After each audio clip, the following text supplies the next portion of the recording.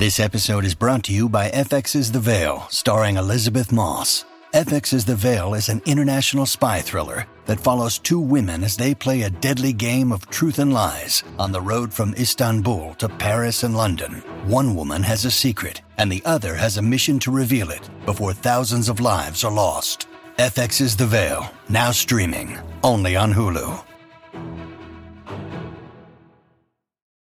When you need mealtime inspiration, it's worth shopping Kroger, where you'll find over 30,000 mouth-watering choices that excite your inner foodie. And no matter what tasty choice you make, you'll enjoy our everyday low prices, plus extra ways to save, like digital coupons worth over $600 each week. You can also save up to $1 off per gallon at the pump with fuel points. More savings and more inspiring flavors make shopping Kroger worth it every time. Kroger, fresh for everyone. Fuel restrictions apply.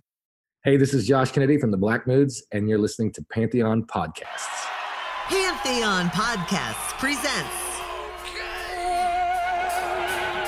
Deeper Digs with host and rock and roll archaeologist Christian Swain. Music, culture,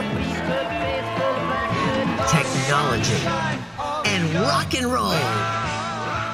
Now, on with the show. Radio is a sound, salvation. Radio is cleaning up the nation.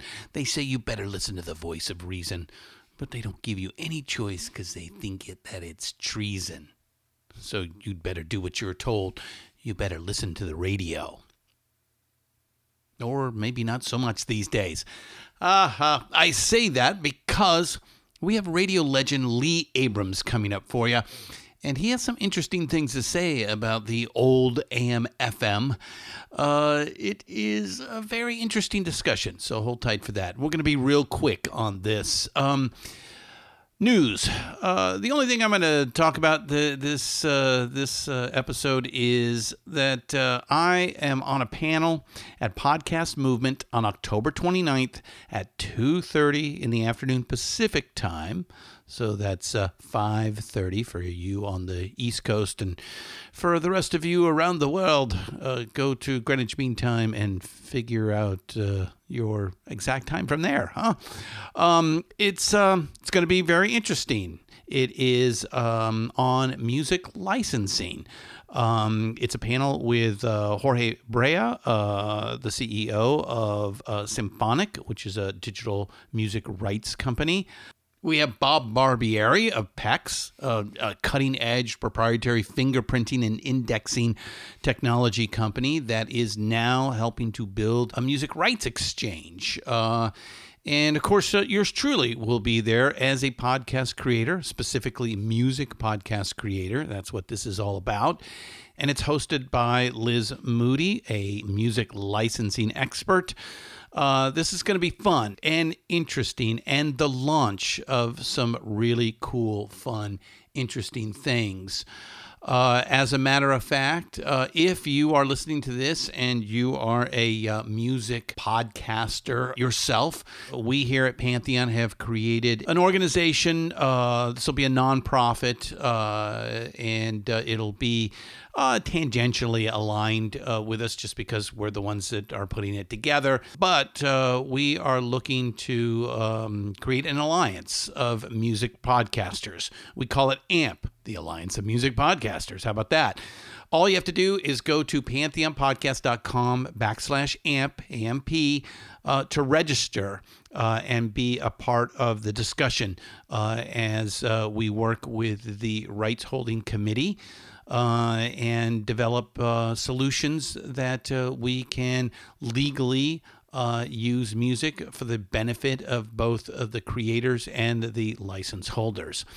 So very, very excited about that. I hope you guys, some of you can join Podcast Movement. If you are into that, you can find the panel and all the other great panels that Podcast Movement has to offer. Podcastmovement.com. No surprise, huh?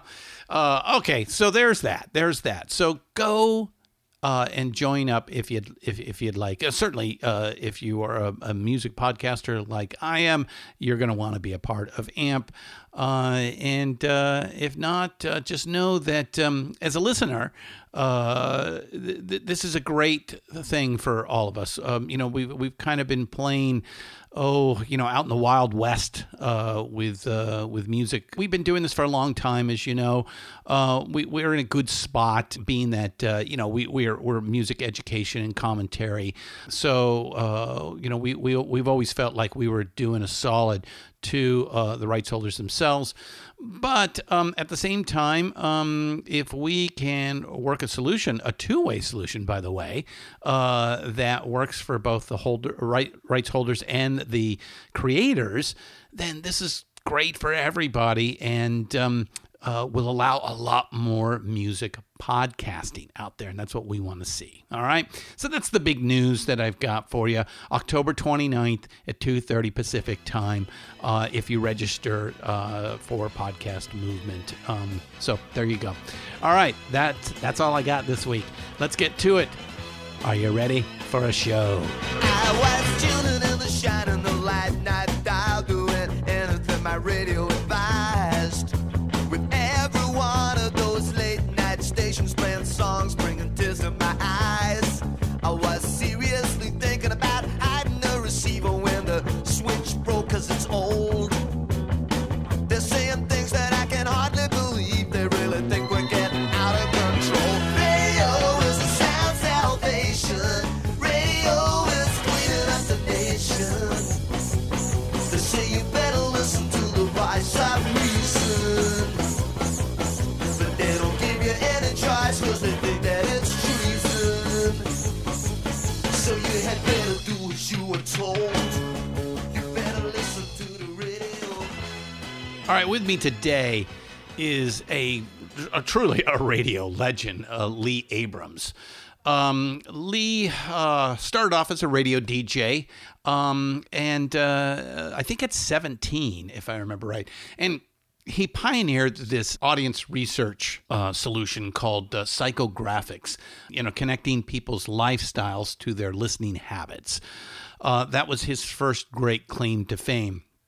And of course, to the ire of some, but probably to the benefit of most, he modified the album-oriented rock music format, or AOR, from the loose DJ freeform style to a much tighter form using playlists rather than just allowing the DJs to play whatever they wanted. This followed the evolution in the late 60s into the 70s from a music industry that was focused on singles to albums. And sometimes, they were able to dive deep into playlists. Let's say he kind of created the first iterations, and subsequently later generations maybe turned it into a bit of a monster, but I wouldn't call that Lee's fault. I think what Lee did in those early days was actually a good thing for the industry and helped to make rock and roll especially such big business, certainly in the 1970s. He has gone on to do quite an extraordinary amount of things in his life. He's worked in print. I think he worked for the Chicago Tribune for a while. He worked in TV. I believe you'll find that in our discussion, he actually was actually involved in the process of creating MTV from a small sense. And now he has a new consultancy firm called Lee Abrams Media Visions, where he'll work with, just about anybody in media, including podcasting. He's been a consultant for over 1,000 radio stations, 12 major print publications, numerous TV stations and cable networks, and, of course, one of the most important things, helped in the creation of the XM satellite radio programming in its very early days. This is very exciting for us to have Leon to talk about, this new moment that we're in. I think he agrees with me that radio is is a dinosaur. We might disagree on why that is, although we get into a discussion about it, and I think he understood my point, that, radio lost its geographic expertise by becoming, really just a national set of companies. I think there's 2 or 3 that own about 90% of the radio stations these days. And, now you lose the local flavor. And without the local flavor, you don't have anything bubbling up from the bottom. You have it strictly from the top down. And that's just regurgitating the same old taste over and over again. A lot of people complain about, the state of music and certainly the state of radio. And I think a lot of it has to do with that. I think Lee has a more nuanced version of that, he being a far greater expert than me. And we get into that. So it's a fun discussion. I think you guys are really going to enjoy this, and you are going to take away from it a lot of knowledge that you probably didn't have before the talk. All right. So let's get into it. Let's talk to radio legend Lee Abrams. I feel a hot wind on my shoulder and the touch of a world that is older. I turn the switch and check the number. I leave it on when in bed I slumber. I hear the rhythms of the music. I buy the product and never use it. I hear the talking of the DJ. Can't understand just what does he say. I'm on a Mexican radio. I'm on a Mexican radio.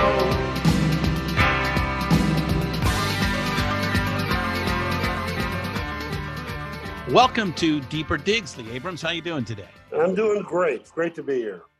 So, obviously, it's pretty much the first question I ask any of our guests. And, how are you holding up during what is apparently or appears to be the greatest crisis that Americans have faced since World War II? Yeah, getting by. It's in many respects like the late 60s were, as far as turbulence. Of course, it's magnified 1,000 times. Yeah, we have race riots of the 60s. We have the Great Depression of the 30s. We have the pandemic of 1918. I don't know, with the fires and the traumatic weather, that's just biblical. Yeah, well, I think just maintaining a positive spiritual attitude toward things, and usually out of these crises, there's some good that happens socially and hopefully in media too, and other areas. So I'm getting by now, but really excited about the future once this thing sort of mellows out. Yeah, I mean, how has the age of COVID, if at all, changed the satellite radio landscape, and what do you think might be on the other side? Well, as far as the satellite, I don't think it's really affected them too much. Mm-hmm. They seem to be growing well, and they are not that dependent on advertising, so they're getting by fine. Terrestrial radio is in terrible shape. They were in economic straits before all this happened, and now it's just made it so much worse. But I think from the crisis that's existing in terrestrial radio, I think there's a lot of opportunities, because I think they're so off the creative ball that there are opportunities to bring back the magic of radio on 21st century terms and do very well with it. I don't think it'll happen on terrestrial radio, because they just got so many problems, so many issues. But I see online, whether it's the Amazons, the Apples, or the Spotifys, or whoever else emerges, they're going to have the real potential to do some amazing radio if they choose to. Yeah, we'll dive deeper into this. So, you spent virtually your entire life in radio. You've had some forays into TV and print, which we'll get to. But my first big question has to be, where is terrestrial radio today in the entertainment landscape, and will it survive into the next generation of listeners? Well, first of all, I see a lot of people use it. I guess I've heard the figure 92%, but they're users, not fans. You don't see a lot of fans, other than the Howard Sterns and occasional personalities, but you find very few fans of radio. So I think there's real trouble in the lower end, who's really conditioned to streaming. I remember when we first started XM, we did some research and just to find out who our potential audience was. And older people really dug the idea of, all these great formats, commercial free and all that. Younger people, though, were like, wait a minute, why would I subscribe to that? I mean, 100 channels of radio sucks. And that was 10 plus years ago. 20 years ago, yeah. 20, yeah. I think that's just gotten worse as far as the young end. So I think the real... Yeah, I'm not sure anybody under 30 actually listens to terrestrial radio unless they're forced into it. Yeah, or it's, again, just like the electric company. It's there, you turn on the switch, you're not a fan of it. But, it's background noise. But we live in it.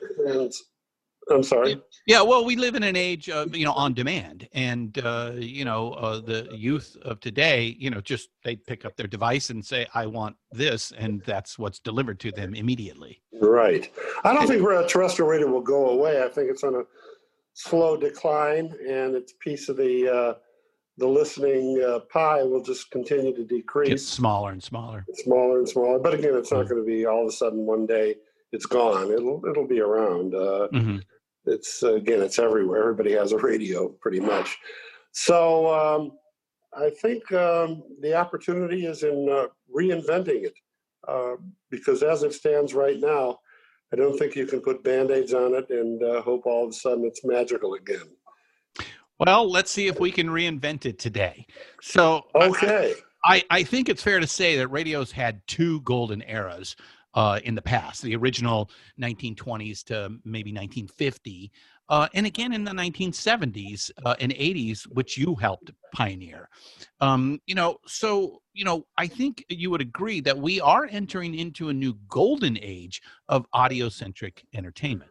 Oh, absolutely. And again, it's just not necessarily happening on terrestrial radio, but there is a renaissance going on with technology and a whole new mainstream of listeners. And, the problem with terrestrial is they're just living in some 80s focus group hell. You kind of helped invent in some ways, but yes, you left that a long time ago, and maybe they should have continued to innovate, huh? Yeah, particularly now. It's so competitive out there with satellites and streamers. They should be on creative steroids, and instead they're on autopilot. I mean, you still hear things like, 2 for Tuesdays and block party weekends, and stations have a van. And, that was very the 500 greatest rock tracks of all time. Right? Oh, yeah. Over Memorial Day weekend. Right. And a lot of, yeah, exactly. And a lot of, they become cliches. They were very innovative at the time, but again, that was 50 years ago. So it, at a time when they need to be, or radio needs to be whatever medium it comes from, needs to be on creative, steroids, it's on autopilot. And, we could go on and on about the reasons for it, but that's the situation. I think they forget their strengths. I've thought about this quite a bit over the years, and the strength of the signal itself is geographically limited. So that makes it local. And I think the big mistake was trying to nationalize, playlists and radio stations that, mostly we can attribute to Cumulus and Infinity doing in the 1990s. Well, I think it's, I think national can work as it does with satellite and certainly Howard Stern and others, but it's just generic, they're just, I remember driving when I was a kid from Chicago to Florida on like holiday, and you drive through Indianapolis, Louisville, Atlanta, Nashville, Jacksonville, and finally get to South Florida. And every market sounded different, different slogans, different voices, a different local accent. And now you make that same trip and it's all homogenized. There's absolutely no local vibe to it. But I think you can have a national vibe, but, that doesn't mean generic and cookie cutter and vanilla, which is what it is. I think, what they lost is the rock, regardless of format, sort of rock and roll thinking. where it was eccentric all the way to the bank. Innovation was the big driver. Authenticity. Authenticity, swagger, big mass appeal, the desire to reinvent, creating fans, not users, artful, and rebellious, intelligent, non-elitist, all these things that guys like Bob Dylan are all about. They forgot that mindset, and they're now just very financially driven. If you look back historically, bankers, we can blame it on bankers. Well, the stars of radio, accountants, stars of radio in the 50s were the DJs, Alan Freed, and the PDs, yeah. 70s was consultants, 80s researchers, 90s group heads, and the 00s, it's bankers. And I think the next generation of stars are going to again be online and not in the terrestrial world. Yeah, I think thinking about it myself and putting some effort into it and research, with the advent of podcasting and playlists, Spotify, so on and so forth, unless terrestrial radio recognizes its one strength, which is that it is ubiquitous, like you said, 90+% of people have access to a radio, and then it realizes that it is local. And I mean, not just local stories, but, for example, in this COVID era that we're having to face, and I know you're a musician, we'll talk about that in a second. You came up from that, from a cover band. I love the idea that you were just trying to poll your audience to figure out what were the best songs to play. I need to start doing that. I'm gonna tell my band members that's how we're gonna do it from now on, to determine song choice. But the fact is that we're seeing a lot of the music industry. The music industry itself is going through one of the worst periods of its history because we're unable to go together into a live setting and enjoy a concert. So, and that has been the primary driver for music for at least the last 10 years, if not the last 20 years, as opposed to the recorded side of things. But again, it all starts from the ground up. And if you don't have, the radio stations, and you mentioned your trips from Chicago down to Florida and bypassing through those geographic areas and the change in the manner and the feel, the tone of voice, the speaking, the playlists, the interests of that community, if those aren't taken into consideration, then what's the point of having a local radio station if they can't look back and say, and I'm just speaking musically, and that's mostly what we'll talk about today, if we can musically say this has to be local, where are those local bands that come up through the ranks that then end up being the next Beatles because they put that 10,000 hours in, as opposed to a prepackaged, formulated pop princess to replace the one that's getting to be a little long in the tooth. Yeah, McDonald's rock. Right. Yeah, I mean, it's everywhere. We had musical revolutions in the late 50s, 64, 69, 79, etc.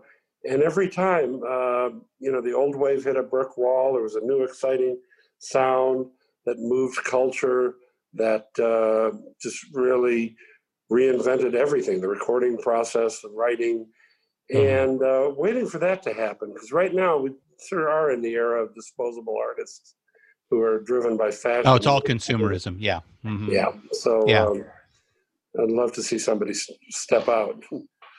Well, I think that's where terrestrial radio, if it, focused on its navel and itself in its local geographic area, could help to develop those acts for the future. Yeah, and there are even a lot of acts that are like, when Tool's album came out last year, I couldn't find that anywhere on the radio, and it was like debuted at #1, and millions of downloads and everything else. Oh, Left Set's just talked about this yesterday in his newsletter about the Bruce Springsteen album. Oh yeah, that's Bruce Springsteen, and nobody knows it's really coming out and what it's. Sad. I know. Isn't that weird? It's just really weird. It's really weird. And again, I would be okay if Bruce was replaced by, I don't know, the hip hop act of the world today, the next Run DMC or Tupac or I'm trying not to age myself here, okay. or the Migos, okay, Kendrick Lamar, okay, who are great artists. But it's just a flash in the pan. It's like they show up and then boom, they've been replaced on the shelves with the next model. Yeah, no, absolutely. It's a crazy time, and it was like that in previous sort of musical lulls. In the really in the mid '60s, while there was an underground happening, there were also a lot of disposable bands, and certainly in the mid '70s. Yeah. So I think hopefully it's just an era. Right now, labels and moguls are in charge. Got to get back to where the artists are in control. I doubt if anybody told Jimi Hendrix his record needs to be 3.5 minutes long and get a haircut. Right. Well, yeah, I think you make a good point, is that there was this period when, the old guard kind of went, wow, we're not quite sure what to do here. Let's let the youngsters take over and see what happens.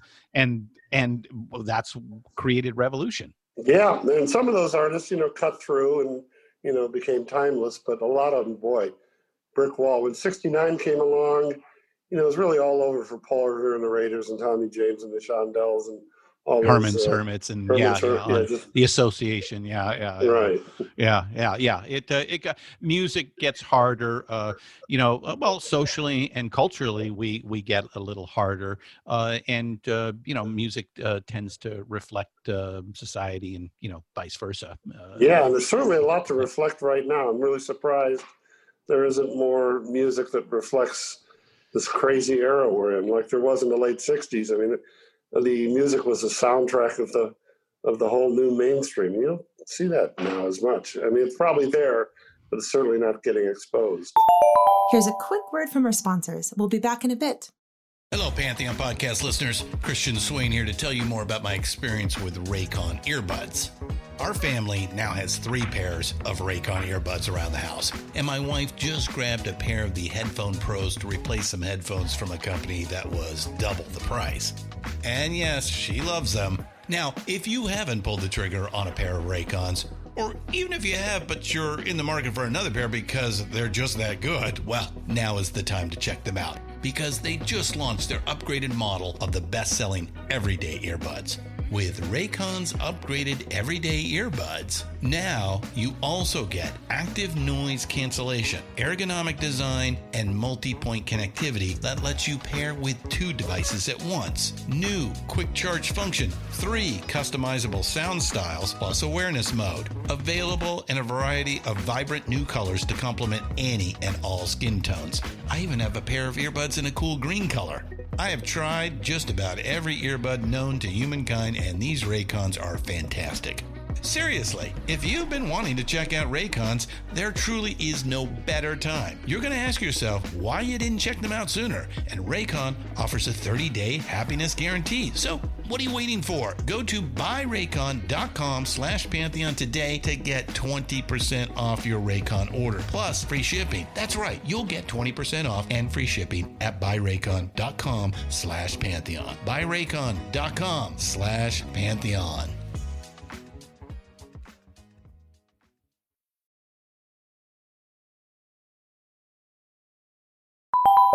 And now back to the program. No, a lot of people ask me, okay, so, the rock and roll era is over. What's replaced it? What is the touchstone for the youth of today? What is the thing that is, that is their community, their language?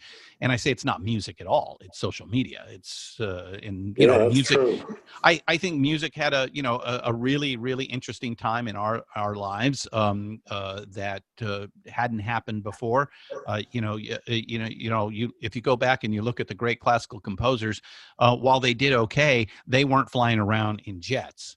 They were still, usually associated with a rich person, a patron who, took care of them as they made their art. And that art was specifically made for those patrons, the rich and the elite. Whereas when we get into the rock and roll era, this is music that is made for the people, by the people. Yeah, It's very American. It's and I'm not sure if we live in that world. And I mean, I think we both agree that, the 20th century has come to a close. I'm not sure the 21st century as we'll know it has completely formed yet. Just as the 20th century, you wouldn't say that in 1920. It's not until the latter half of the century do we recognize it as the 20th century. True. So, and I think we're in this revolutionary period, the storming period of innovation that will change society and culture, and I hope music is a big part of it. So let's get the Lee Abrams superhero story, the origin story here. How did you become one of the most important figures ever in radio? Well, it all started really back around 65. I was 13 or so at the time, and was managing rock bands around Chicago. And as we at 13, earlier, yeah, I got an early start. And all the bands played Little Latin Lippy, Little Midnight Hour, Louie Louie, and we wondered, is this really what people want to hear? And so we did the questionnaires outside of the sock hops and VFW halls, asking, what would you like this band to play next week? And discovered a very critical thing, and that was that a lot of guys, mainly, 14 to 18 range, were saying, don't play that WLS crap. We want to hear the Animals and the Stones and the Beatles. And it wasn't called progressive rock or album rock or anything at that time, but it was a certain sound. And that was represented the first time the top 40 audience started to fragment. In 1960, mom and dad would tolerate Hey Paula, and the kid and the sister would probably like it and buy the record. But by 1965 or so, that audience was starting to fragment. And we really followed this. And in 1966 and 7, if you were really in the know, you heard of Cream and Jimi Hendrix. And if you're really in the know, you knew the Graham Bond organization. 68 got bigger. 69, all hell broke loose. Cultural revolution, musical revolution, all kinds of revolutions going on. And so at that point, started creating a format which was geared to reach vulnerable top 40 listeners. These were people who listened to top 40 and liked every fourth song. They liked Santana, they liked the Stones, they liked Moody Blues when it came up. We really couldn't handle 1910 Fruit Gum Company and the Ohio Players and all this stuff that made up the bulk of the playlist. So we thought, well, let's create a format that plays just these artists and changes the familiarity factor from title, to which is what made top 40, every song, to artist. So you could take Santana, instead of Black Magic Woman and Oyo Como Va, we could play almost their whole catalog. And the reaction was, you'd hear it and go, well, that's Santana. Wow, I haven't heard that one before. So it was still familiar, but it had depth. And the idea was to be as commercial as possible without losing the progressive identity. And sent around a lot of proposals for this new thing. And again, I was just a kid, still in high school. And when I got out of high school, there was a radio station that called, actually a big broadcast group, Bartell Broadcasting. They called and said, okay, we're launching a top 40 station in Miami. It's not your format, but, would you be interested? And I said, yeah, sure. You kidding? And so I actually remember the first time I met those guys. They called me and said, can you meet us at the station? And I said, yeah.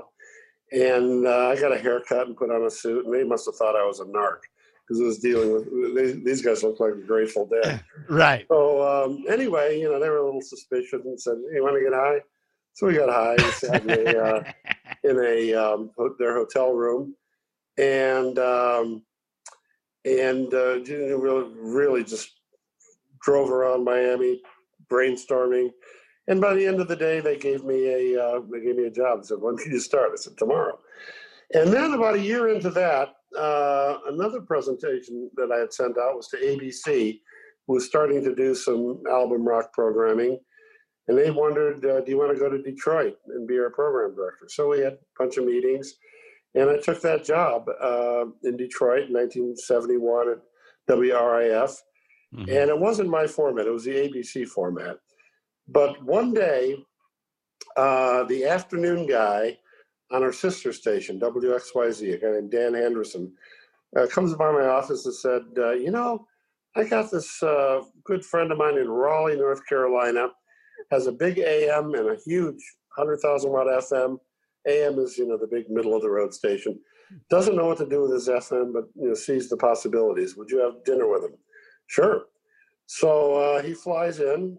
This guy, Carl Venters, who was the general manager of this Raleigh station, and by dessert we had a deal done. And when I went on a weekend, put it on the air, and instantly it became it was a great market, but it became number one. Got a lot of press. And ABC comes to me and says, wait a minute, you can't do that. It's either us or them. So it was a time of Nixon's wage freeze, and I really wanted to do sort of my format. And so I said, well, I love you guys, but I'm going to go with Raleigh. And went to Raleigh and did that station exclusively. Later found another client in New Orleans, WRNO. That went to number one. And I was, again, 19 at the time, didn't have much business acumen. But I knew a guy who I had met at Billboard conventions named Kent Burkhart, who was very successful. Partner. Yeah, he was a very Burkhart. successful AM guy. Mm-hmm. He was old, he was like 40. And I just called him and sent him a proposal and said, you got these AMs, I got this FM thing, maybe we ought to get together. He said, yeah, kid, great idea. And so we met in Minneapolis at his client station, KSTP.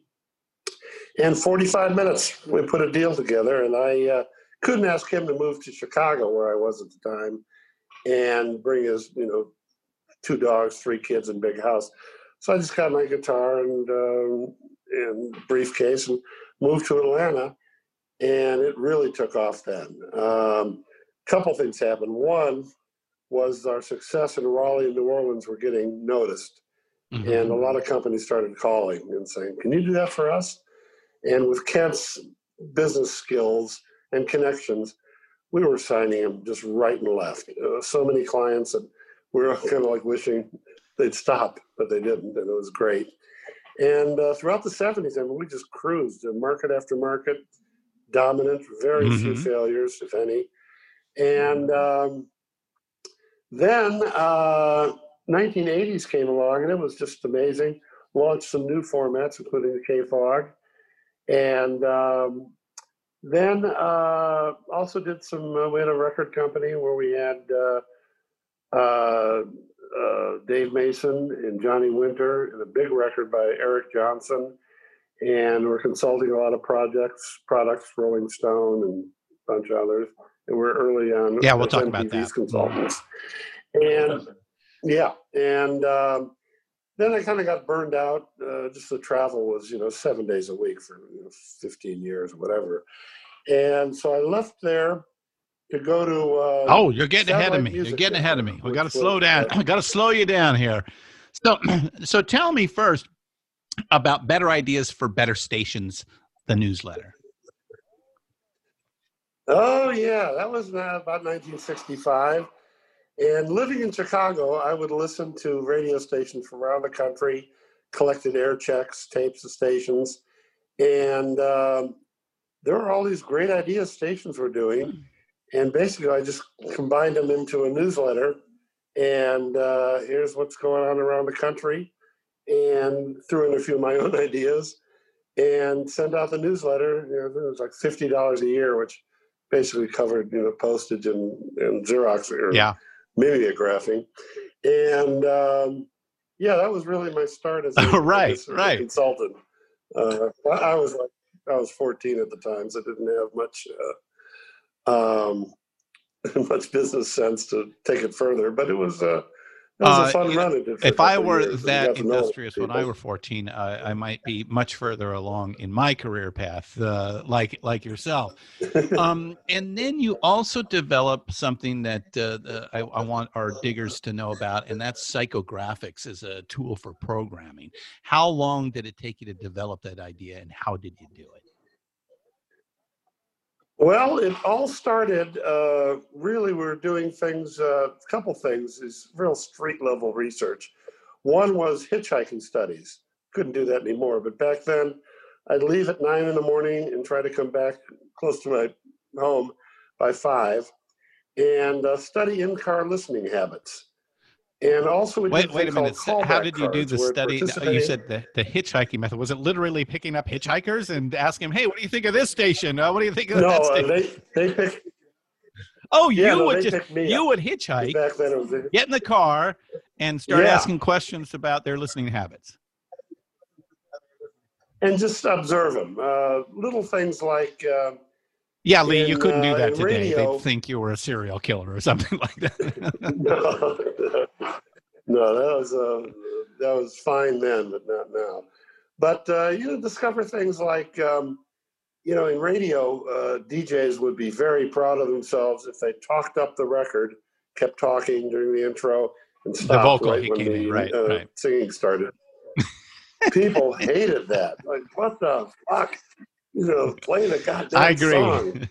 Annoying. You're not the star, buddy. Man. Yeah, I know.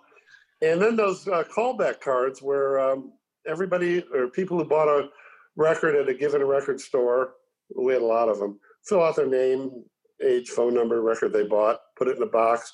We collect the box all with all these cards representing people who bought records. And we call them back. Okay, you bought this record, what stations do you listen to, what tracks do you like, etc. And through that, and also just observing ratings, radio was based on demographics, 18 to 34, 35, 44, all that. And we took somebody who was like 30, but there were so many different types of people. One 30-year-old thought, Jethro Tull was God. Another 30-year-old liked country music. This is where you're getting your X and Y access points. Another 30-year-old. Mm-hmm. Yes. Another 30-year-old would think that, they just liked it mellow, anything too hard. And so, meanwhile, everybody's looking at 18 to 34, for example, as one demographic. We just broke it down into, I think, four different types. Is that right? Targeting. That's what it is now. Back then, it was a little more specific. There are probably about 10 different types. Right now, that psychographic chart I did is real big picture. I mean, but it's still based on the breaking an audience into lifestyles rather than... Yeah, explain that a little bit to our listeners, lifestyles and what those four quadrants are about. Yeah, it's... well, you look at the way we broke it out recently is it's sort of a big picture as far as ages are concerned, but the people who are digitally savvy, and then there are people who are, from the analog generation, still have phones and computers, but they're not rooted in digital. And then we have culturally sophisticated and culturally unsophisticated. That doesn't mean dumb; it just means they're not. They don't really care about the latest, greatest cultural innovations or change in society. They're more traditional in their thinking. Mm. Totally. And when we broke it out, we looked at, say, people older, 30 or 40 and over. You got one type that is culturally sophisticated, but comes from the analog generation. And they're the ones who read the Sunday New York Times, NPR. They listen to music, but more as an environment rather than crank it up.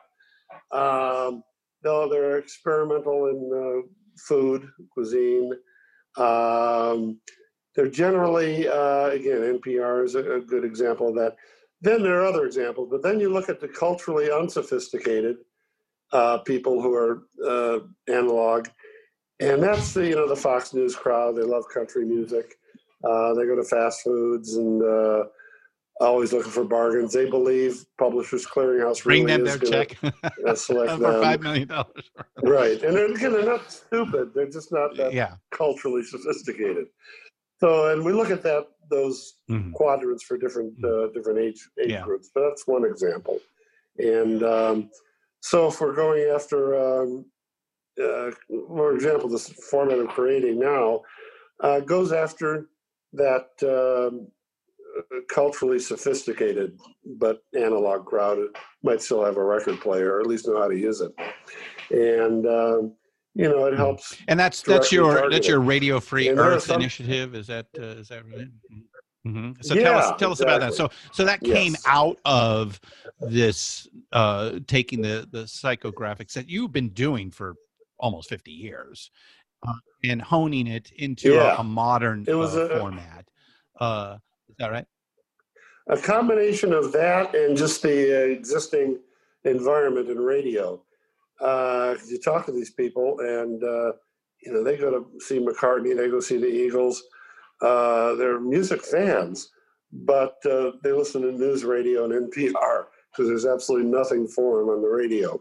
And this format will have several characteristics: kind of expertly programmed music that's very deep and kind of addictive. It's conducive to environmental listening rather than in your face. It has presenters that balance conversationalism with integrity and strong musical knowledge. Theater of the mind sound, to where there's magic between the songs. It really takes you on a trip. A lot of daily features that will turn into long-term channel trademarks. These are ones that, again, there's 2 for Tuesdays and block party weekends and all that. This is the next generation of those things. It will be, geared to be the last word in the genre's music, the go-to channel for everything that touches the genres. And it has the perception of being exploratory and experimental, and not just another corporate cookie cutter format. We call it high IQ, low BS, to where it's really intelligent and just completely devoid of, we rock hard. Everybody is. Bullshit. And we want to fully engage the artist community. And the new Springsteen's a great example. That album would be celebrated. It's like, you like Springsteen? No. We wouldn't just throw it in. The new Bob Dylan album that came out earlier this year. Things like that. There's still some very good music that's being made, even by who we might consider grandpa and grandma out there. But they came from that. Well, they came out of that revolutionary period that we talked about from 50 years ago, and those that have been able to curate a long-term 50-year career have done so by reinventing themselves over and over again and constantly being creative. And those names that I just mentioned are probably near the top of one thing we found is the music people like between 16 and 20 is basically the sound you like for life. Before 16, whoever's fashionable or is cool, fine. And but over 20, you get into your adult years, and your roots are pretty well set in that what you're into 16 to 20. Still exploring, still looking for new stuff, as long as it's sort of rooted there. There used to be this myth that demographics for advertising and radio were broken on 18 to 24 and 25 to 34. There were actually people who believed that somebody's 24, really into, Genesis and Cream and all that. But on their 25th birthday, they wake up and go, "Where's the Neil Diamond? I'm 25 to 34 now." Never. And I do want to give you the opportunity to. You're not just a consultant, a music corporate, money chaser. This all stems from passion. You have a very deep love of music, and you have maintained that through all of these innovations and suggestions, format changes that you've done over your career. So tell us what music has always meant to you. Oh, it's always been sort of the soundtrack of my life. It takes me on journeys. So I kind of like a lot of the music just takes you places, and whether it's the south side of Chicago, Urbania, or just to Venus and beyond. So I'm really into the whole theater of the mind aspect, where music sort of takes you. Yeah, I looking deeper into some of your interests, I noticed that you mentioned Genesis. I think you're a big Yes fan as well. And so, yeah, Yes Close to fan, the early Edge. stuff. I mean, you want to talk about a 22-minute song that will take you places in your mind without drug enhancement even. Yeah. Put that sucker on, huh? Oh, God. The Yes album, Fragile and Close to the Edge particularly, I still listen to them. I mean, they're just masterpieces. And they're getting rediscovered. I like on YouTube, you see, college students discover Yes and get their comments. And they're like, holy shit. Oh, how about those twins that did they listened to In the Air Tonight by Phil Collins, drummer from Genesis, for the first time. Perfect. And they got so many views that it actually caused that song, a 40-year-old song, to be pushed into the top 10 again. Isn't that crazy? I know. I saw that. Well, That's I think it just fantastic. proves that, quality music, if done well and done authentically, is timeless. Well, sure is. And I still, like listening to country music from the 40s and 50s. Some of the like the old Carter sounds as family and cool today. And Long Gone Lonesome Blues and songs like that. So the first big thing that you're known for is changing Freeform FM into something more corporatized or manageable programming. And the first being AOR, or album-oriented rock, right?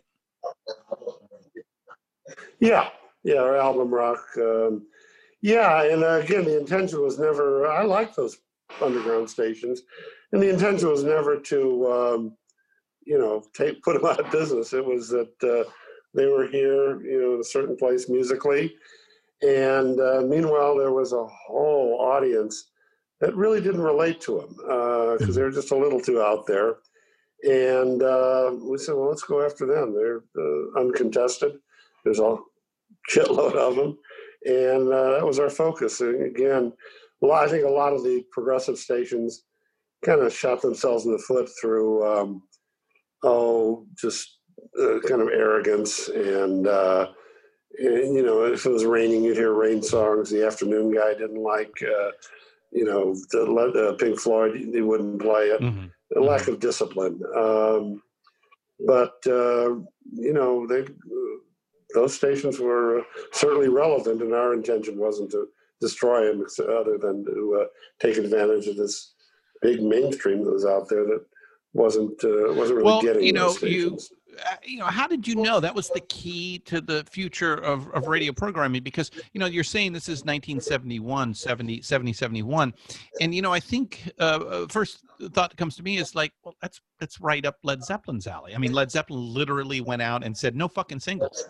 This is, you take the album as is, and, and don't cut the songs. Although they did get a whole lot of love into an AM cut, which is an interesting story in itself. But the reality is that you started having these bands that, the album was the art, and that was what was meant to be presented, and then you can find your own favorite tracks from there. But then you took that and were able to mine that into a programming feature. We just again saw that audience and delivered what we thought, or in some cases knew, they wanted, and just were razor focused on. And this was across the board, not just the DJs. I mean, how the receptionist answered the phone, the logos, everything. You went in and like rebuilt the station from the bottom up. Yeah, we called it completeness. That's where everything from the logo to, as you say, the vibe of the receptionist, to the style of the jocks, to the way it looked, felt, and sounded, on the speakers and on the streets. And that completeness is just real important. There were some stations that tried kind of a commercial album rock thing, but they weren't complete. They might have DJs that were still kind of pukers, or they might have a real corporate logo, or they might, just do things that were out of sync with where they should be. But completeness is very important in everything.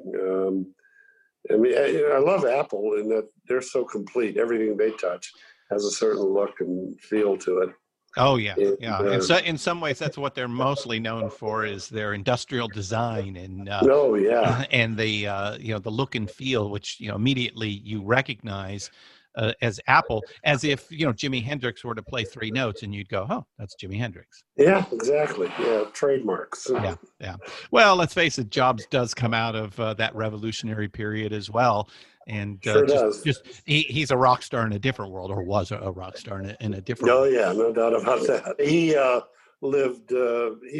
lived with rock and roll thinking in his DNA, for sure. Yeah. We need to see more of that. Yes, I think we've seen some recently, but so did the AOR format then get honed into what was called Superstars? Yeah, that was actually, and we never used it on the air, but we needed a handle for, the companies that own these stations. What is it? What do you call it? Oh, Superstars. And, it rang true. These guys were generally not music fanatics. They were, corporate types who owned stations.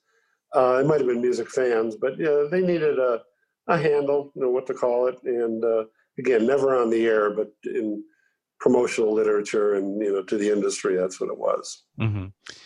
And then from there, you created Adult Contemporary, and I think that started here in San Francisco with KFOG. Is that right? Oh, KFOG, yeah. I guess maybe it's more alternative, album alternative.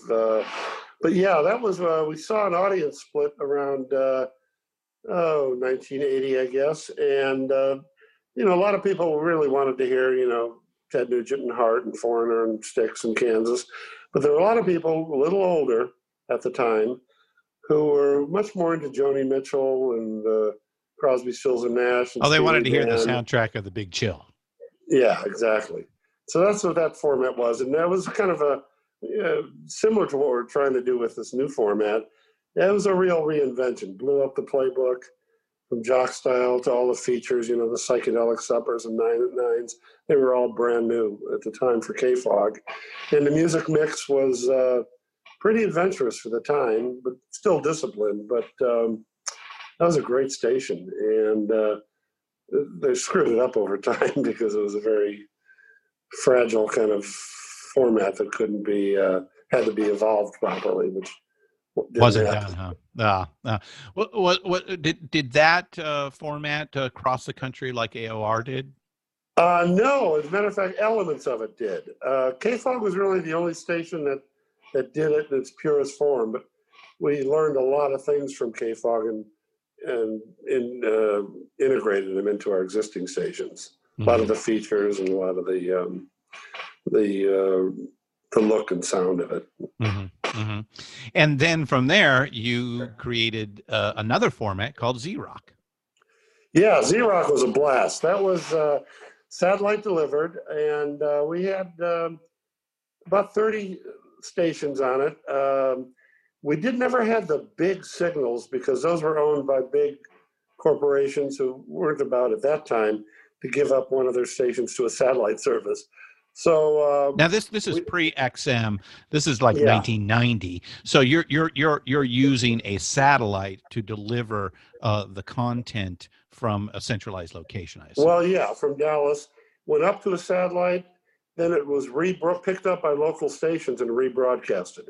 And they would there was a silent tone that would trigger their commercials, so they could have a real high quality product format and really have just one person in the staff. So it wasn't geared to be economically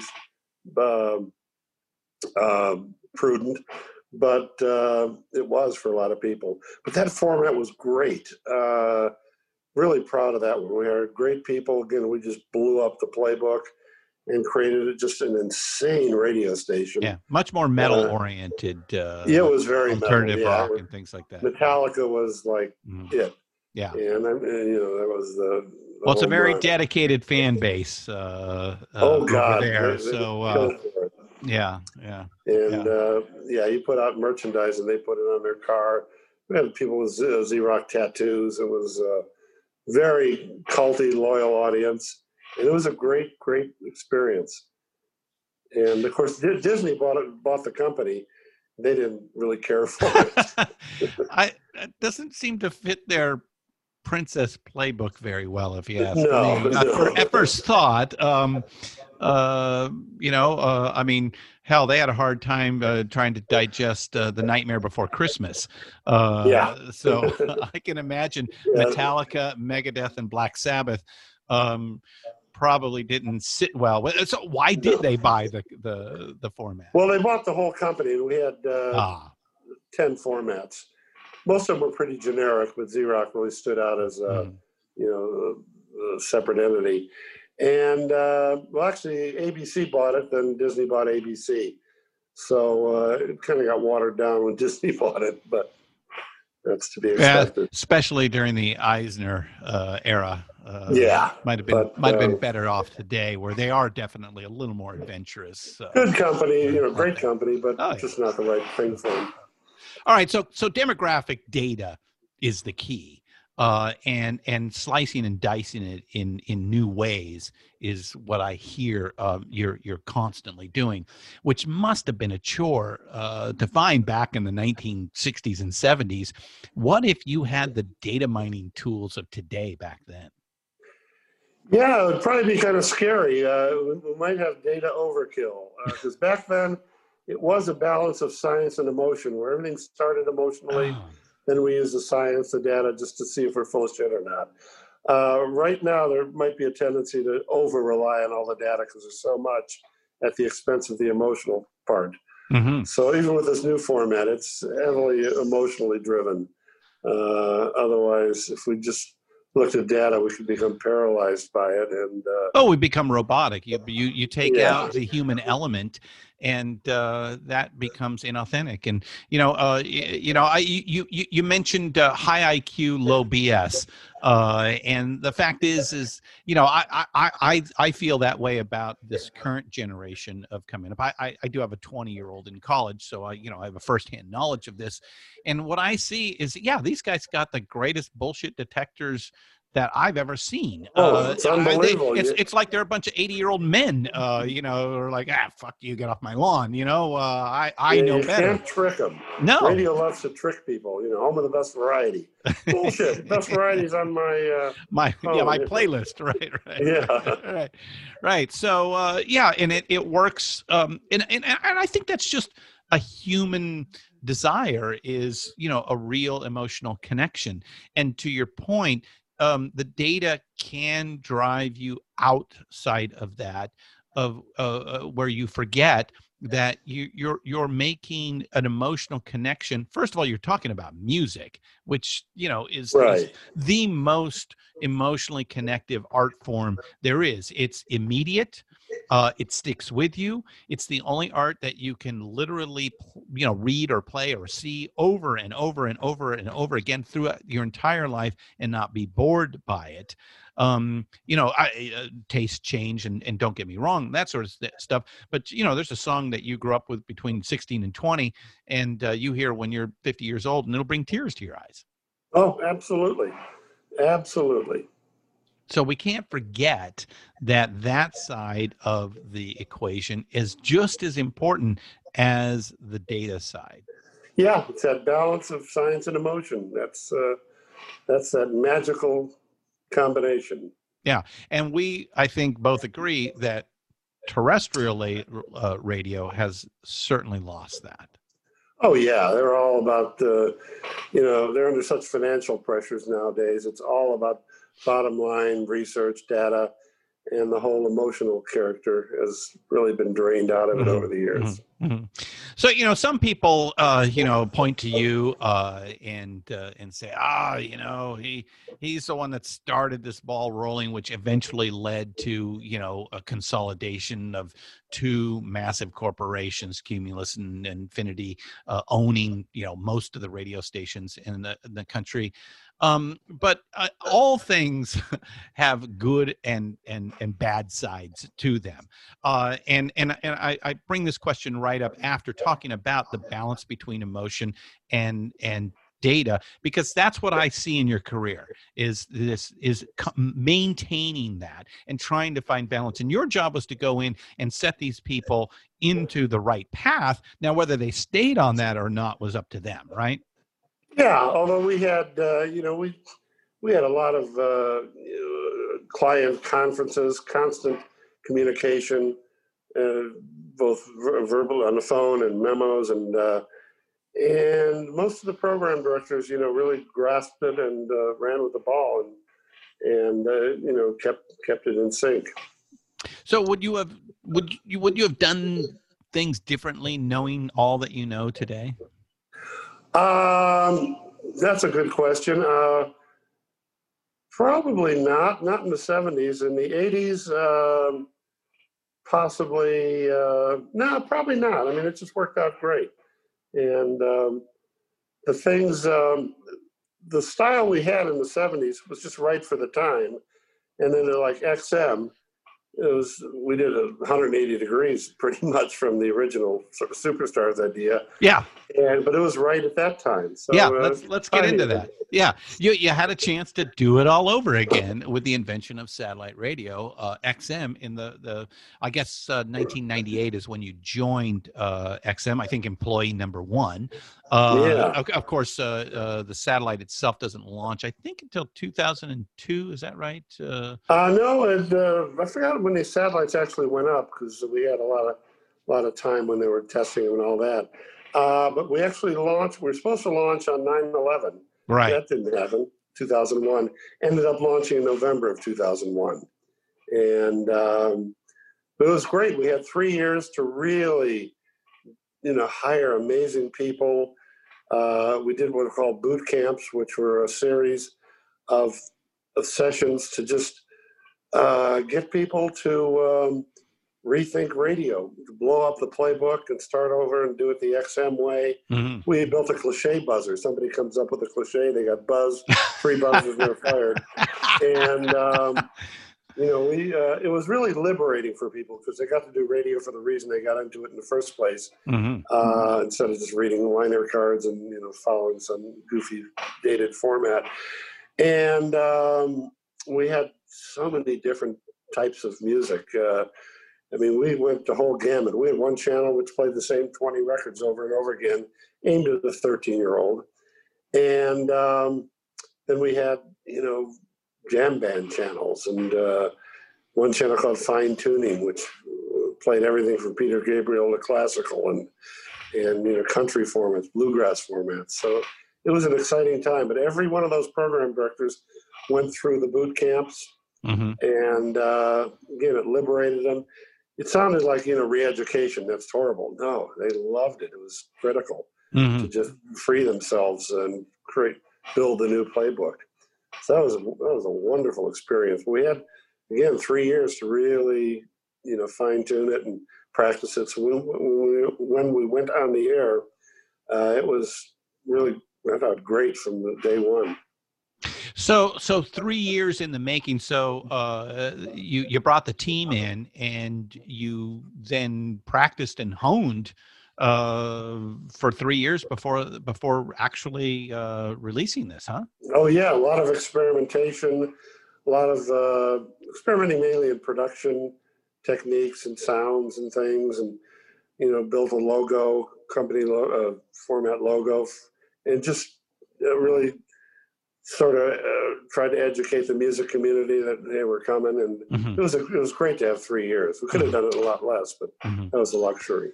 Oh, I can imagine. Yeah. Normally, in a corporate situation with venture capitalism, capital on the line, you don't get that sort of time to prove your success or failures. It's that must have been quite the luxury, I can imagine. I was an early adopter of satellite radio. Oh, good. And was a huge fan. Because it was a little bit more, getting towards on demand. I mean, I want to hear 60s music. Well, there was a channel just for 60s music. Exactly. Or, I want to hear, the hits of today. There was a channel just for that. Not to mention, the sports opportunities and news opportunities were also available, here at one place.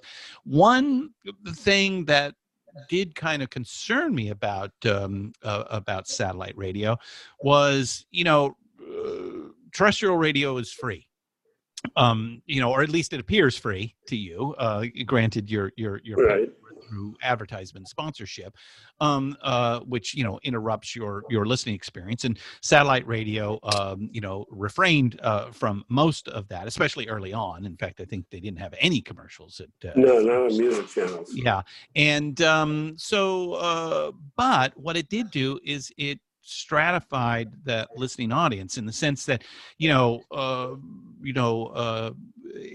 was following America's stratification of class as well. We had gone from a period of the difference between the average worker and the CEO was maybe 30 times to the difference in the income of the CEO and the worker was 400 times or worse even today.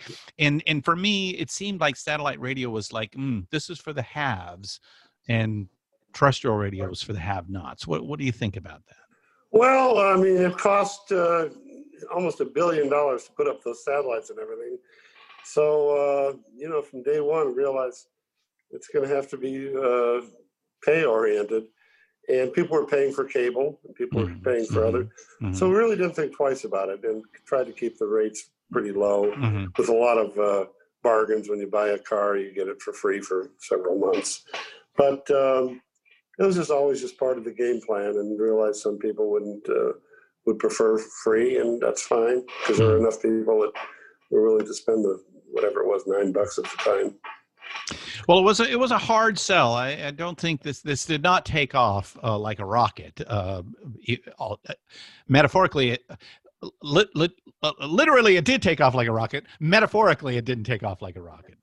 No, what really changed everything was the car companies coming on board. That was putting them into their cars, especially in the rental fleets, right? Oh, that was huge. Yeah, people could check it out and hopefully like it and sign up. Yeah, and I'm sure that happened a lot. Now, of course, the biggest moment of all time with satellite radio was Howard Stern leaving terrestrial radio and moving over to satellite. And I understand that you helped make that happen, although you weren't the winner in the process. No, about a year before, at least a year before he signed with Sirius, before the merger, we really romanced him. We had him come to Washington. We were just always going to his apartment, and he was really into it. He wanted to do it. But basically, to make a long story short, our board didn't get it. There were a lot of telecom guys, and just said, that's too much money for like one person. Say, no, it's all over. Because we had 70% of the market at the time, and we win. It's game over. And as hard as I tried, and there were a lot of supporters in the building, just couldn't get the board, the chairman, and the CEO, and all those people to buy into it. And that's a shame, because when Sirius got him, it was very depressing, although it was great to see him on board. Mm-hmm. So he did come over. He signed a massive deal that at the time was questioned. And I'm sure, your XM board members, helped the journalists recognize that. But long term, that was worth every single penny, wasn't it? No doubt. I mean, that was certainly saved Sirius, and really gave them a shot in the arm big time. And it was a major coup for them and for satellite radio in general. That really helped legitimize the whole thing to a lot of people. So now, did you think that the merge between Sirius and XM was a good thing for satellite radio? Personally, no. I thought it would be better to have the two companies battling it out, but that was above my pay grade. And as a result, I think they've gotten a little more corporate in their sound and approach. We were always a little more earthy, I guess. But I'm a big fan of it, and use it and hope they continue to do great. But I would have preferred two companies. Yeah, or more. But to your point, launching a satellite, $1 billion satellite's not cheap. God, nothing cheap about it. How many can you get? We are talking space here, so it's the final frontier. So. And there were only 2 licenses granted, so us and Sirius. So it would take a lot of governmental involvement to get another license freed up. So. Yeah, it's too bad. It's too bad that it didn't grow. So they merged, and then now they've been bought by Pandora. Pandora. They bought Pandora. Pandora's brought in, I guess, is their podcast play. Right, and Liberty Media bought a large piece, and Liberty Media is buying most of iHeart. And it's turning into quite an enterprise. Yeah, there's a lot going on. So, all right, moving to something a little bit different. MTV's got a new documentary on its origins. I don't know if you've had a chance to see it yet. No, I want to see that. I haven't seen it yet. But I didn't see your name associated with its beginnings, but I know you had an involvement in that. Yeah, I did, although I think their main purpose of getting me on board was so I wouldn't go out and sign another video music company. Keep your friends close and your enemies closer, huh?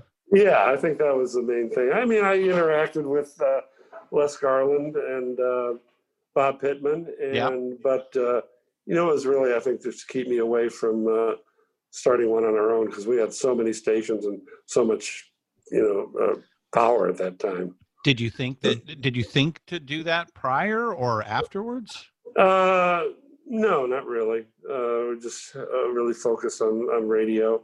And there was another company run by Ted Turner that I think he probably had it in mind, but MTV immediately bought him and put him out of business. Oh, Viacom, yeah, they bought TNT, yeah, because you had something to do with TNT as well. Yeah, I was working with Scott Sassa in the launch of that and spoke to their crew quite a few times, and that was fun. And there were a lot of one-offs back then. But what do you think that MTV is like shunned music completely, and it doesn't even? It's horrible. It's a destruction of a once great brand. I don't get it, and VH1 too. And I know they had some success with non-music programming, but they had it. They were the global music source, both VH1 and MTV, and they just let it go away. And it's ridiculous. And of course, the original people behind it are all long gone. Yeah. So it's talk about corporate and misguided. Yeah, I think it's a shame what's happened to that company.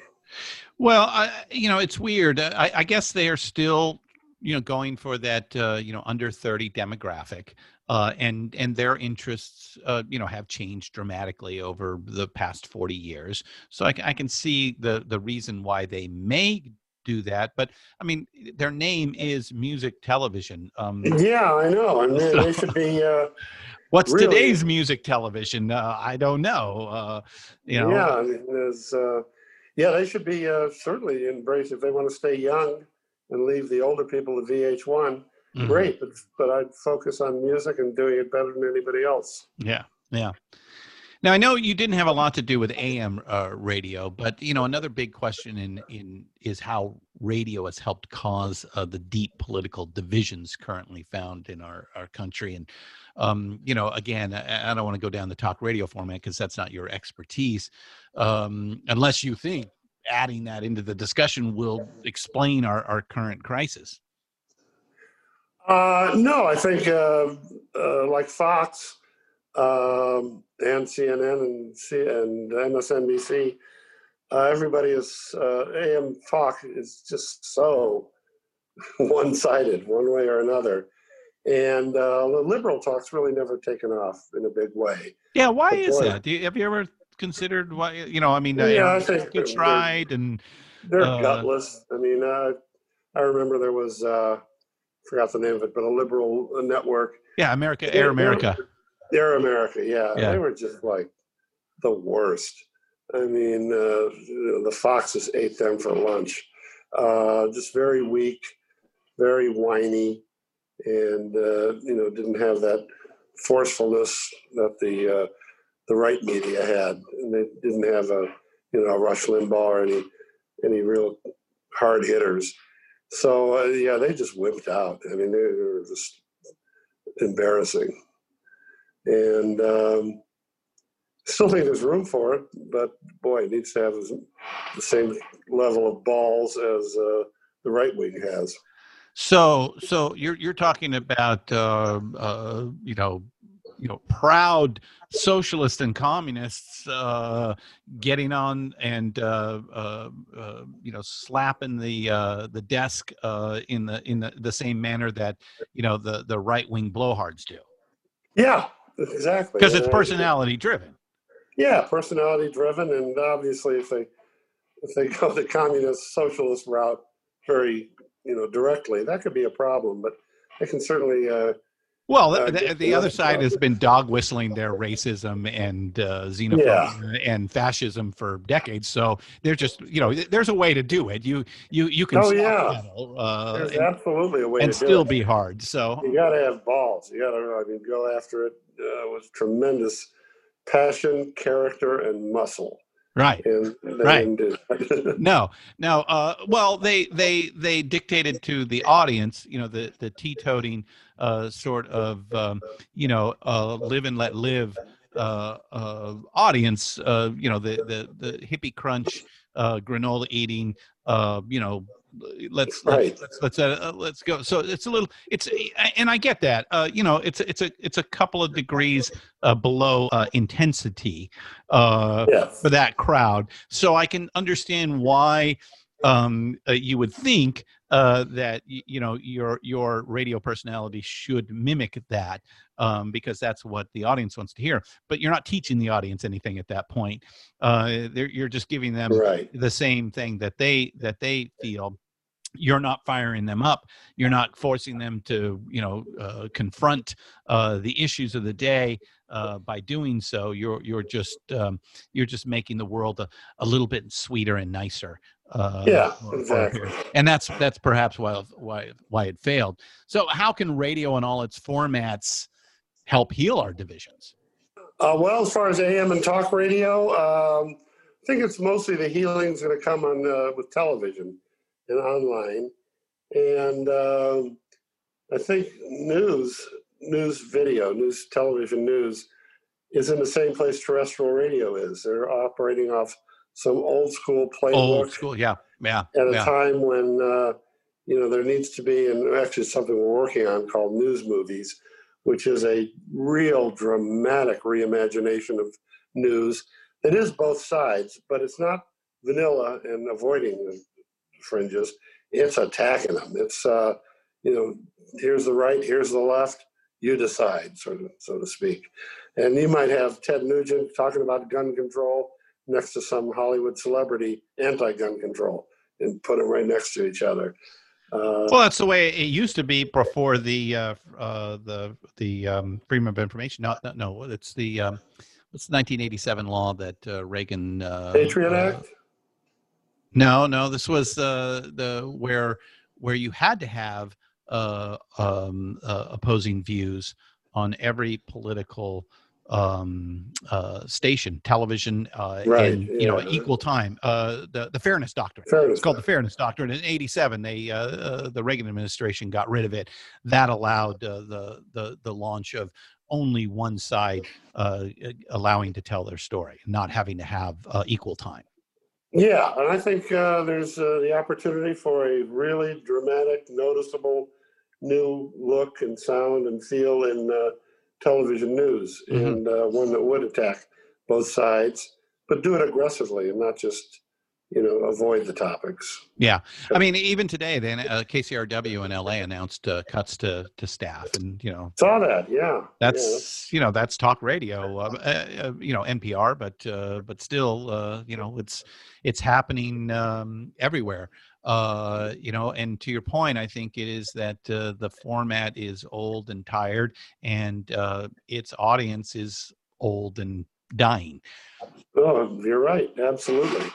And just like younger people don't listen to radio or have a passion for it, it's the same thing in news and information. They're not going to watch the 10 o'clock news or even Fox or CNN. They're looking for something new, different, and in sync and harmony with the era. No, and we're seeing television news now go down the path that we saw with radio with Cumulus and Infinity. The Sinclair is out buying these local stations and sending video out to all of them to play exactly, or say script to say exactly the same thing. Oh yeah. The big broadcast companies are no better or worse than the big radio companies, the big TV companies. So there's a tremendous opportunity there. So we have traditional terrestrial radio. We have Sirius XM satellite radio. Now we have podcasting. Is that the new for audio-based entertainment? And will podcasting eliminate those other formats in the long term? No, I think podcasting, again, is going to be a growing piece of the pie. I still think, along with streaming, that new formats on, new platforms will be a big part of it too. But I don't see podcasting going away. I think it'll thin out because it's like, there's so many of them. But I think it'll thin out and the strong will survive. I don't see it as the big revolution, but I see it being a significant piece of the listening pie. So you tried your hand at publishing as well. You went to work for the Chicago Tribune Company. And I know we talked a little bit about this before we got on the air, but it was not a great experience. I mean, you came in, I think 2008, if I remember right. And that's boy, you're going off the cliff when it comes to print media at that point, wouldn't you say? Yeah, I mean, on the print side, we had TV stations too and digital properties, but on the print side, 70% of the people there, I think, kind of were supportive and wanted to change and stay relevant. 20% were like, what are these guys talking about? And 10% were violently opposed to these radio guys, because it wasn't just me, it was Randy Michaels, the CEO, came from radio too. How dare these people invade our temple of journalistic excellence? What do they know? And it created a tough situation. Sort of felt like the drummer in Metallica playing for the symphony orchestra, just as a square peg, round hole. We did do some great things. I mean, we got these papers profitable again, and in some cases increased their circulation. But at the end of the day, the company went bankrupt, and it was just full of problems. And I think we could have stuck around and really improved it. But I left, and then our CEO left. Everybody from the new generation left, and it was a crazy time.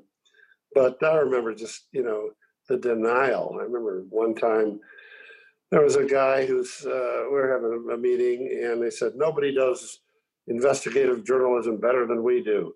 And I said, well, 60 Minutes does a pretty good job. That's not journalism. That's garbage. That's television. It's like all this denial. And I knew there was a problem when my first week there, I went to the LA Times, and a big sign on the side of the building was, "To hell with Zell." Sam Zell being the new owner of the company. So, oh God. Yeah. So it was a crazy time, and I was there for about 3 years, but it didn't end well. Well, that gets us to today. Tell us about your latest venture, Media Visions. Yes, there's 4 aspects to it. I spent a few years really diving in the environment and what was out there and where it needed to go. And on radio, I've got this new radio format, which I haven't placed yet, but I'd like to see it on a streaming platform, a big one. Radio Free Earth. Yes, and then News Movies, which is a complete reimagination of television news. It is to it is to news what FM radio was to AM back 50 years ago. It's just totally in sync with the era, whereas traditional news programming isn't. So I'm really high on that one, and we're aggressively looking at placing that. And then the documentary called Sonic Messengers, When Music and Radio Changed the World. And this is one that's going into production soon for release probably toward the end of next year. And it's all about how music and radio work together, going back to the early days of Top 40 right up through the streaming era we're in now. And it's just a fascinating story that touches on music, social change, and all from the lens of radio. And it's really very mainstream. It's because radio and music was the soundtrack of America, and this really dives in and without getting too inside baseball, really tells the story of it. So pretty excited about that. And then some corporate things, adding sort of to corporate thinking, just what we've learned from the trenches, a totally different dimension in what how they're thinking. We just offer completely new thinking coming from where we come from. And we're also launching a program, this is kind of interesting, going to companies and saying, okay, you do corporate communication, which are newsletters, mass bulk emails, occasional offsite. We can elevate that by creating a television show that just goes to your employees, distributors, dealers, suppliers. Mm-hmm. And it just takes the message, the vision the information you're trying to present to your people to a whole new level through a very entertaining but company-focused television show. It was just went out to the streets, pitching that like a few days ago. So those are the big 4, 5, I guess. TV, radio, the corporate TV show or video news reels, sort of for them. Corporate consulting and the documentary. Yeah. Sonic Messengers, When Music and Radio Changed the World. So have you started filming that? Nope, very soon. Just getting all the ducks in a row, and have a partner on that, Spencer Proffer, and he's done a bunch of these. I know the name. Yeah, documentary filmmaker. Mm-hmm. Yes, so we hope to get started on that pretty soon. I understand you're a big fan of the latest Tarantino movie, Once Upon a Time in Hollywood, because of how the music and the radio station KHJ is used. Yeah, that was a trip. That was very authentic, and it was great to use that because it's very authentic. It's very real, and that was impressive. Yeah, it helped take you back to that world, both visually, he had that down, but sonically as well. Yeah, that's sometimes not fully thought out, but it definitely took you back to the sound of LA at the time. In a big way. So how do we make sure that we're not just a couple of old guys wanting to see the best of the past return, or is that actually a pathway to the future? Well, I think you got to be passionate about the past, but completely focused on the future. Unfortunately, most people in media of a certain age, are just rewinding the old days. And again, I'm passionate about those days. They were great, but I'm just totally focused on now and what's ahead. And it's just in my DNA, and I think it is for any of us older folks that want to really move ahead. And age is really, it's funny. When I first started, I was too young. And now I imagine, some people might say I'm too old, somewhere in the middle. But it's proven, I wasn't too young then. I'm certainly not too old now. Mm-hmm. And, I'm just, again, very excited and passionate about the future. And very important to surround myself in all these projects with people who are part of the new mainstream out there. Mm-hmm. And in many respects, I'm an enabler, sort of a head coach, where they're actually the players. Mm-hmm. So I think I'm a pretty good coach. So I think it'll work out. Well, you look like an NFL coach. I'm an NFL fan. So you suggest Spotify is the key to music's future. How so? Well, I think Spotify, Apple, Amazon. So any of the streaming services, yeah. Yeah, mm-hmm. Yeah, not necessarily Spotify specifically, but the new streaming services. I'm sure some other ones will emerge, but they're the ones with they're the ones with the keys. Mm-hmm. They have the opportunity, and I hope they do, to create magic mm-hmm. rather than just being jukeboxes. Well, where do you think music oriented podcasts fit into this? And I ask that question because on the streaming side of things, there's a question on licensing and playlists and DJ playlists and things like that. Let's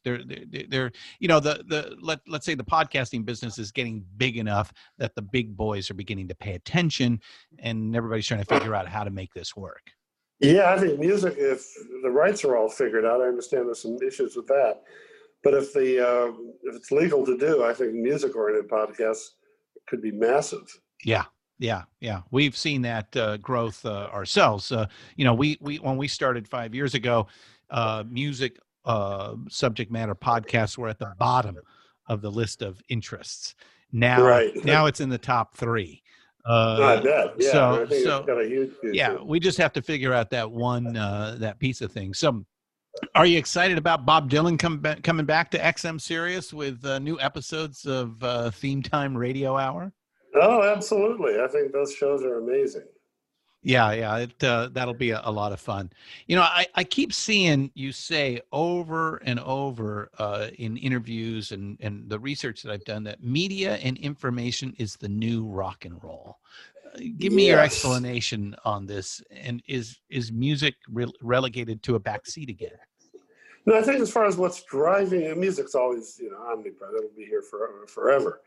But I think what's driving culture is more information. People, instead of the latest stereo or Walkman, it's the latest device. Instead of arguing about who's better, Jeff Beck or Jimi Hendrix, people are arguing about Trump and Biden. And it's just, we're in a news information saturated world. So I think, as popular as music is and always will be, what's really driving the culture is more information oriented, like the new information age, the golden age of information. Well, everybody's got it on their hands. The entirety of human knowledge walks around with you in your hand right now. Sure does. Probably will be inserted directly into your brain in the near future. But yeah, I mean, and so because you can argue with facts, you can, somebody says, well, I believe this, you can Google that and say, well, Snopes says you're right or wrong, or what have you. So it does take the salon argument to a whole new level, wouldn't you say? Right. So, you do have a blog, but I haven't seen you written a book about all your expertise and experiences. Yeah, I'm actually in the process of that. Probably be ready next year. Oh, okay. So, Solutions for a Creatively Starved Planet is the working title. Solutions for the Creatively Starved Planet. I take it you're talking about this one. Yeah, definitely this one. All right, this is the final question. Give me the Lee Abrams crystal ball out 20 years. What is the radio landscape in 2040? Oh, I think it's all going to be online. Again, the Apple, Amazon, Spotify types are going to be dominant. And I think at some point they will go beyond jukeboxes and create really amazing radio channels that sort of reinvent it all. And I think that's an exciting future. because I don't see, particularly young people, I don't see them getting into radio, but I think they could get into this kind of radio online. And I think television news is going to go through a complete revolution. Hopefully we're helping, spearhead that, but they'll look back at the way news was in the early 21st century and laugh. The polarized singular interest channels, and just the presentation. Where everybody says, the way they talk, they speak in news speak.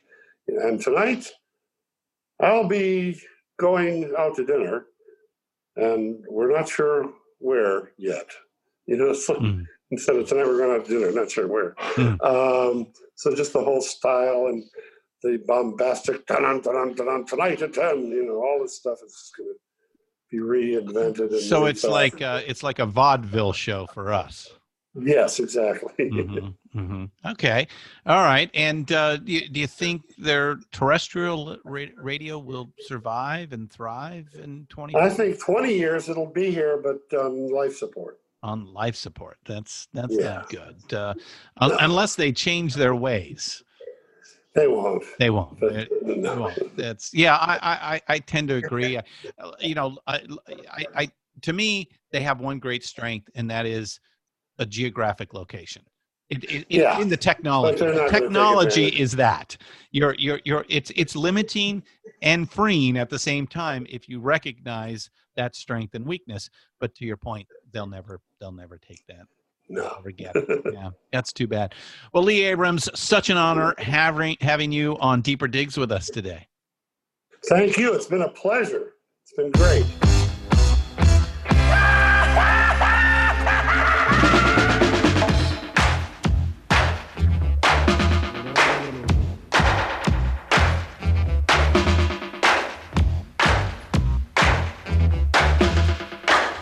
Interrupting all programs. This is a radio clash on pirate satellite, orbiting your living room, cashing in the Bill of Rights, human army surplus, or refusing of the lights. This is radio clash on pirate satellite.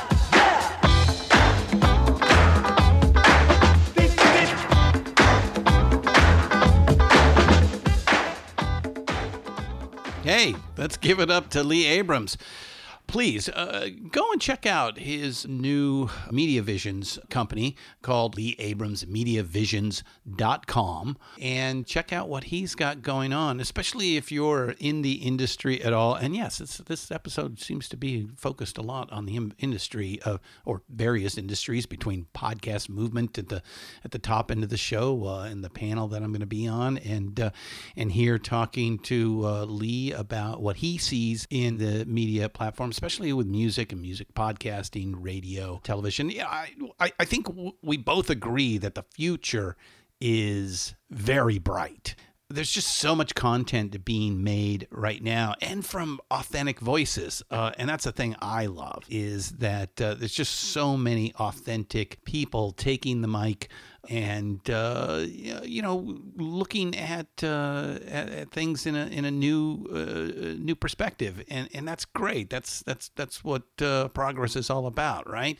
I guess that's my thought of the week, is that Lee sees this moment as a big explosion, similar to what he saw in the late 60s. And that's fantastic. I was really, really excited after we had our discussion. And it just felt like, gosh, all this work that we've been doing for 5 years is paying off and is going to really, really pay off here.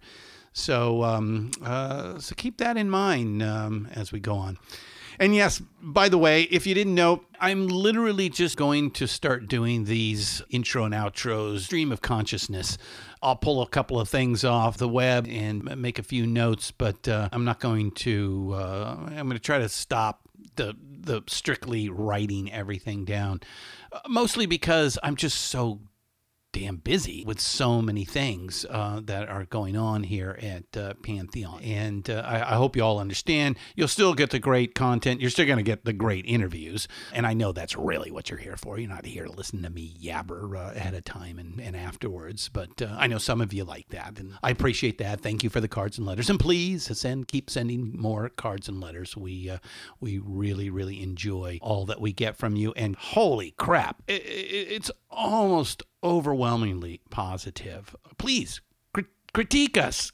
Give us some, unhinged rants, as we like to say. Some criticism.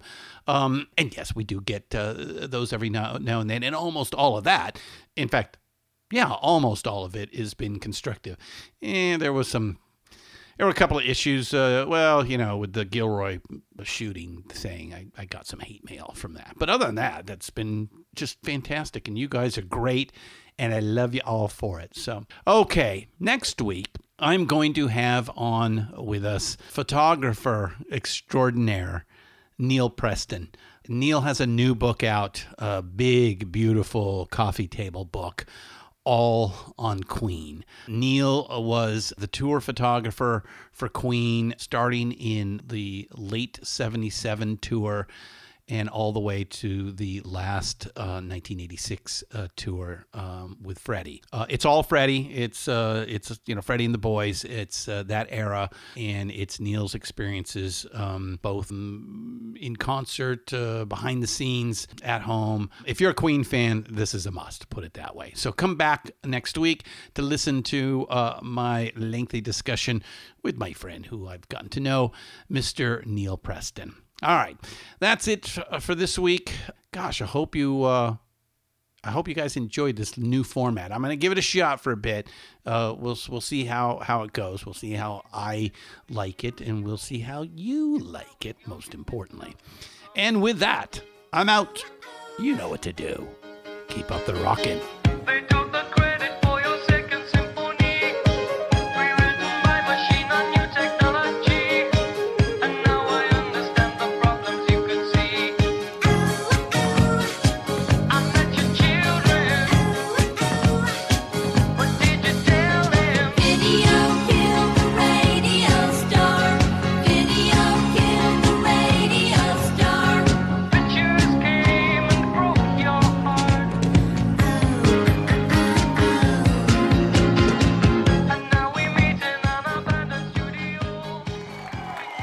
Digs is hosted by Christian Swain.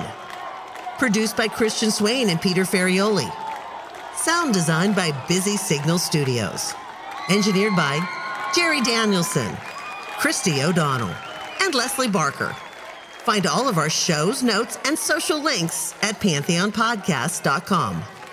Contact us on social at Pantheon Podcast on Facebook and Instagram. Tweet us at Pantheon Pods. All songs can be found used in this podcast for purchase or streaming wherever you get your great music. Please pick up these amazing tracks.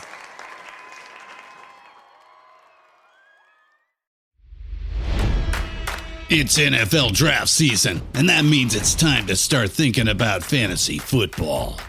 FantasyPoints.com features industry-leading experts and prognosticators using proprietary hand-charted data to help you score more fantasy points. FantasyPoints.com is the place to go for whatever kind of fantasy football you play. Whether you play fantasy football, daily fantasy sports, or do a little bit of everything, Fantasy Points has the meticulously researched content to guide you to victory.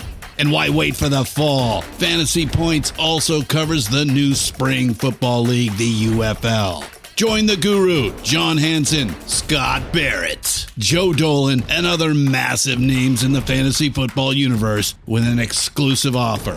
Use code Pantheon for 15% off any Fantasy Points package, including the all-in package, with access to every article, tool, and data nugget that Fantasy Points has to offer.